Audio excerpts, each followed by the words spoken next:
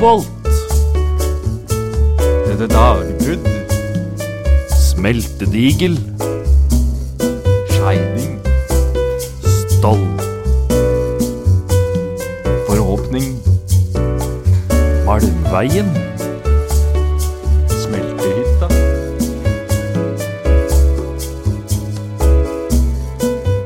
Hei alle sammen, og velkommen til en ny episode av Bloodcast.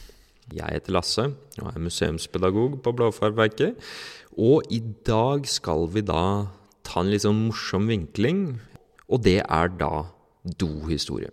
Dagens episode heter rett og slett Dassene på Blåfarverket, et dypdykk i doens historie.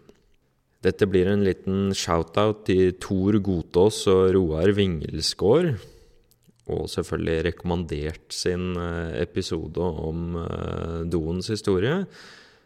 Vi skal da prøve å følge i deres fotspor i dag med å da se på doene på Blåfarverket. Så, sett dere godt i rette og hør etter nå. Det er få ting i hele folkelivet som har satt meg så i forundring, ja, som i den grad har vakt min uvilje og motbydelighet som det jeg skal skrive om nå. Sånn innledet den norske sosiologen Eilert Sundt sin beskrivelse av dovanen i norske bygder på 1850-tallet. Siden den tid har temaet blitt noe mer populært å skrive om, og i 2019 kom boka Norske utedoer, skrevet av Tor Gotås og Roar Vingelsgård. Etter lanseringen meldte NRK at utedoboken selger som hakka møkk. Og i lys av dette skal vi nettopp da ta doens historie på Blåfarverket. Hvordan var de sanitære forholdene på Blåfarverket, og hva vet vi egentlig om verksarbeidernes dovanner? Så i dag skal vi prøve å svare på dette. Første avsnitt: jeg kan ikke nekte for at det er ubehagelig. Doene på Blåfarverket.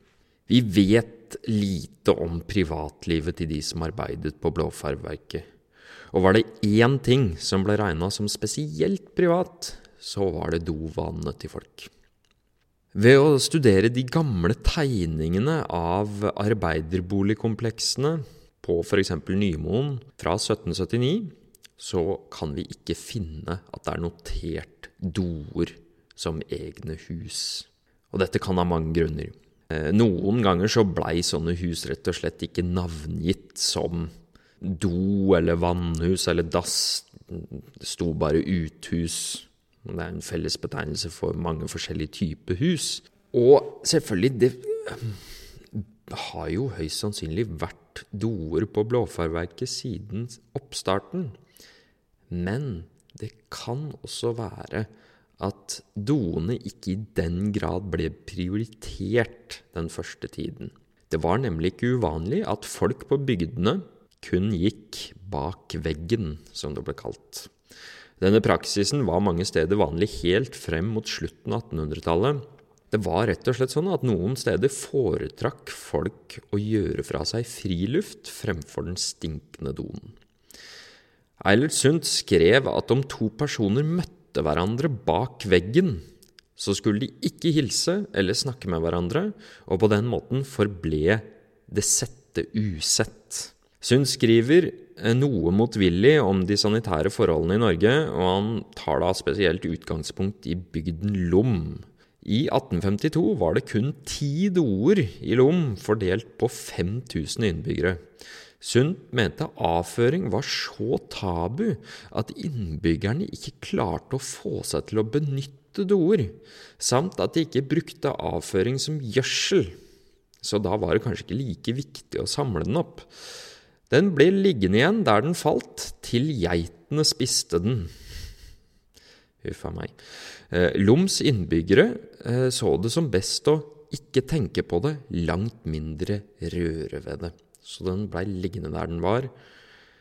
Og jeg skal bare si det som en liten digresjon, at Sundt selv skrev at han ble aldri så forarget og følte så stor avsky som når han så da en person gå rundt husveggen og geita kom følgende etter. Det var ikke snakk om dopapir på denne tiden. Antageligvis benyttet menneskene rundt Blåfarverket i likhet med nordmenn flest mose. høy eller såkalte dopinner, uten at våre kilder gir noe som helst svar på det her. Det forekom ofte at det lå en mosekasse ved siden av norske doer på 1800-tallet, men da som nå var ikke tørking noe som blei snakket mye om. Og vi vet at noen av enkene her på Blåfarverket fikk ekstra betaling for å samle mose til verket, men det blir sagt i våre kilder at den mosen den gikk til isolering av vegger. Men det vel aldri helt godt å vite. Om ting forble usett, det var en ting, men ubehagelig lukt var nok konstant til stede i arbeiderboligkompleksene rundt Blåfarverket og koboltgruvene. Allikevel skulle det ta nesten 50 år fra anleggelsen av verket, altså da i 1776, før problemstillingen dukket opp i Blåfarverkets arkiv. Det var nemlig først i 1825 at gruvearbeiderne som bodde på Skuterudflaten, altså det var arbeiderboligkomplekset nær koboltgruvene, søkte verkets ledelse om materialer til 2 eller 3 små priveter. Altså priveter, det da utedoer, eller doer som det ble kalt da, for doen var jo stort sett alltid ute. Altså materialer til 2 eller 3 små priveter, da de selv vil gjøre arbeidet. Blåfarverkets hyttemester, Paulsen, støttet arbeidernes ansøkning, noe han begrunnet på følgende måte. Jeg kan ikke nekte for at det ubehagelig, ikke alene for beboerne, men endog for enhver annen der har anledning til å komme til Skuterudflaten eller gå der igjennom, av grunner som nok innses at se denne mangel. Privetene eller doene som det ble søkt om materialer til, skulle oppføres som små bygninger i bindingsverk. Om ansøkningen ble innvilget, det vites ikke.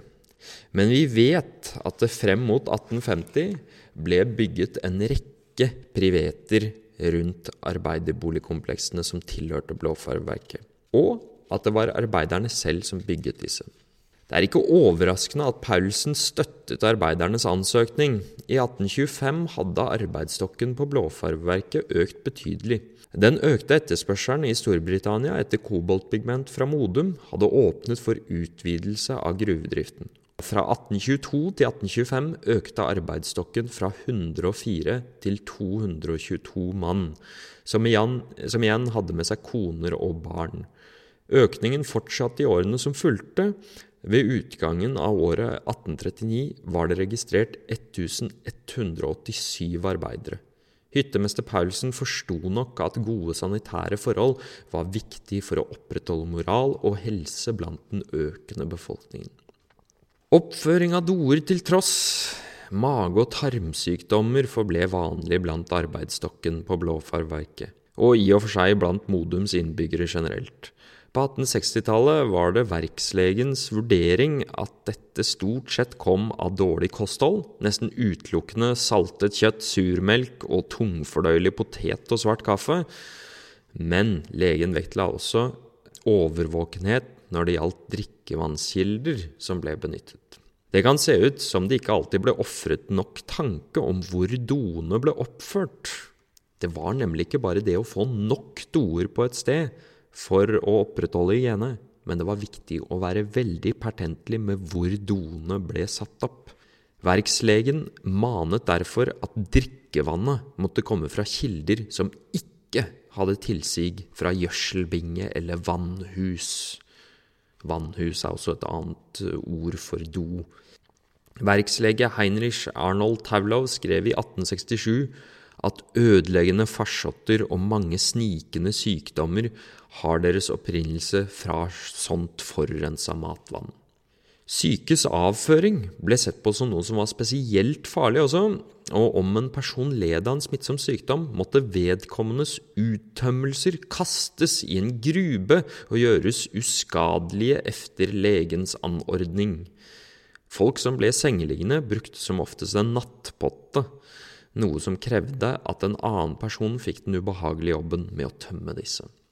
Så her ser dere nok doer, ikke doer nærme drikkevannskilder, og svært stor forsiktighet rundt avføringa til syke mennesker.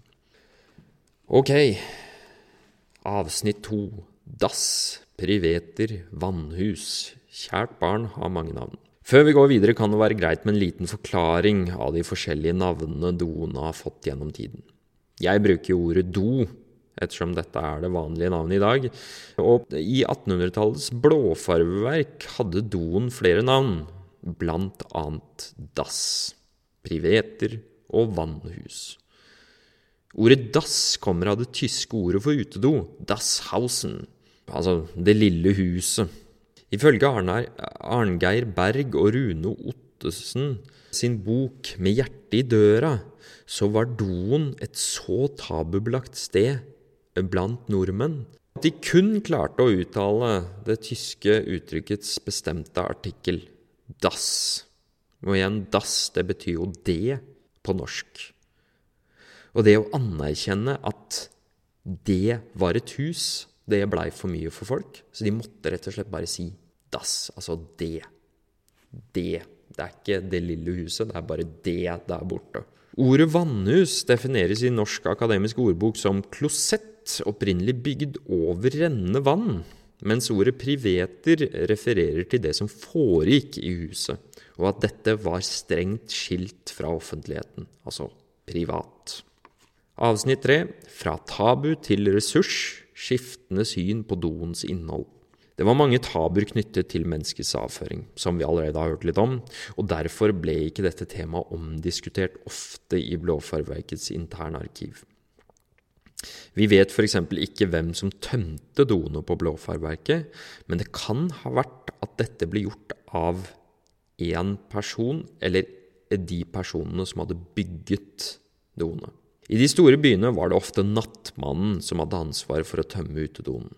Nattmannen og hans familie ble utstøtt av samfunnet rundt fordi de var i kontakt med avføring. Andre kunne nemlig bli smittet av nattmannens urenhet om de omgikk nattmannen sosialt. Og denne smitten kunne selvfølgelig også komme hvis de tømte doene selv. Men på 1800-tallet skjedde en holdningsendring rundt synet på avføring. Den ble gradvis sett på som en ressurs, og da i form av gjødsel. Blåfarverkets arbeidere ser ut til å ha delt denne oppfattelsen, og spesielt etter at Blåfarverket ble overlevert til skifteretten i 1849, og de dårlige tidene som fulgte, kom det til uttrykk dette nye synet på menneskegjødsel. Og dette kom til uttrykk i et usedvanlig krast brev til Blåfarverkets engelske eiere, for det var da engelskmenn som kom inn og kjøpte Blåfarverket i 1849. Og dette brevet ble sendt i mai 1850. Og et lite utdrag lyder som følger. Samtlige Blåfarverkets arbeidere tillater seg ærbødigst å fremkomme skriftlig med vårt foredrag for å hindre de opptøyene som vil falle hvis vår rett til den gjødsel som faller av oss ved våre dasser eller vannhus på verket skulle falle bort. Altså i brevet kommer det fram at Blåfarverkets hyttemester, det var sjefen på Blåfarverket, som da het herr Roscher, eller ja, det var vel både Gustav og Friedrich Roscher. Disse hadde da benyttet gjødselen fra utedoene tidligere. Og den hadde de spurt om, men så hadde de da fått den gratis. Men det som var at når Blåfarverkets drift hadde begynt å gå dårlig, så besluttet arbeiderne at de selv ville forsøke å selge gjødselen sin, slik at vi selv ville til felles beste årlig samle gjødselens inntekt til et eller annet nyttig øyemed. Hyttemesteren fikk imidlertid forkjøpsrett, men han måtte betale for gjødselen på lik linje med alle andre. Arbeidernes motiv var å starte opp en lån- og understøttelseskasse for pengene som ble tjent ved salg av gjødselen. Ideen var hentet fra Kongsberg Sølvverk, der noe lignende var gjort av Sølvverkets ansatte. Blåfarverkets arbeidere krevde med dette råderett over egen gjødsel. Brevet til ledelsen ble avsluttet slik. Vi med sannhet kan våve at ytre at vi selv har kostet dets, altså dones materialer, og selv dets fabrikanter, og således også må det, altså gjødselen, være vår sanne og rettmessige eiendom. Synet på doens innhold som noe verdifullt var en gryende trend i Norge på den tiden. Altså, bare 15 år etter at dette brevet ble sendt, altså i 1865, ble Christiania Pudrettfabrikk stiftet. Og det var da i så måte Norges første private renovasjonsselskap. Gjennom det såkalte pudrettsystemet ble dones innhold tilført torvstøv eller kalk eller myrjord, noe som desinfiserte og trakk ut fuktigheten av gjødselen. Resultatet var mer verdifull gjødsel som var lettere å håndtere.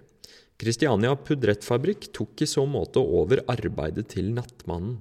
Oslo kommune kjøpte fabrikkens tjenester med å tømme kommunale doer i hovedstaden. Og denne formen for renovasjon, samt den nye metoden for tilvirkning av gjødsel eller pudrett, skulle minske unødig stank og skape mindre grobunn for nye utbrudd av for eksempel kolera som sprer seg gjennom tarmbakterier. Renovasjonsbransjen ble etter hvert så innbringende at flere lignende foretak ble stiftet. I 1890-årene kom de første kommunale renholdsverkene. Og på denne måten kan vi si at blåfarverket fulgte norske strømningene i sin samtid. Fra å muligens ha vært et samfunn med svært få doer. Rundt 1770-tallet så ble det oppført en rekke dasser frem mot midten av 1800-tallet. Avføring gikk fra å være noe tabubelagt som arbeiderne og ledelsen ikke snakket om, til å bli en ressurs i form av gjødsel som arbeiderne krevde sin rett til. Så der fikk dere den, altså. I all sin illeluktende prakt. Takk for meg. Vi høres igjen.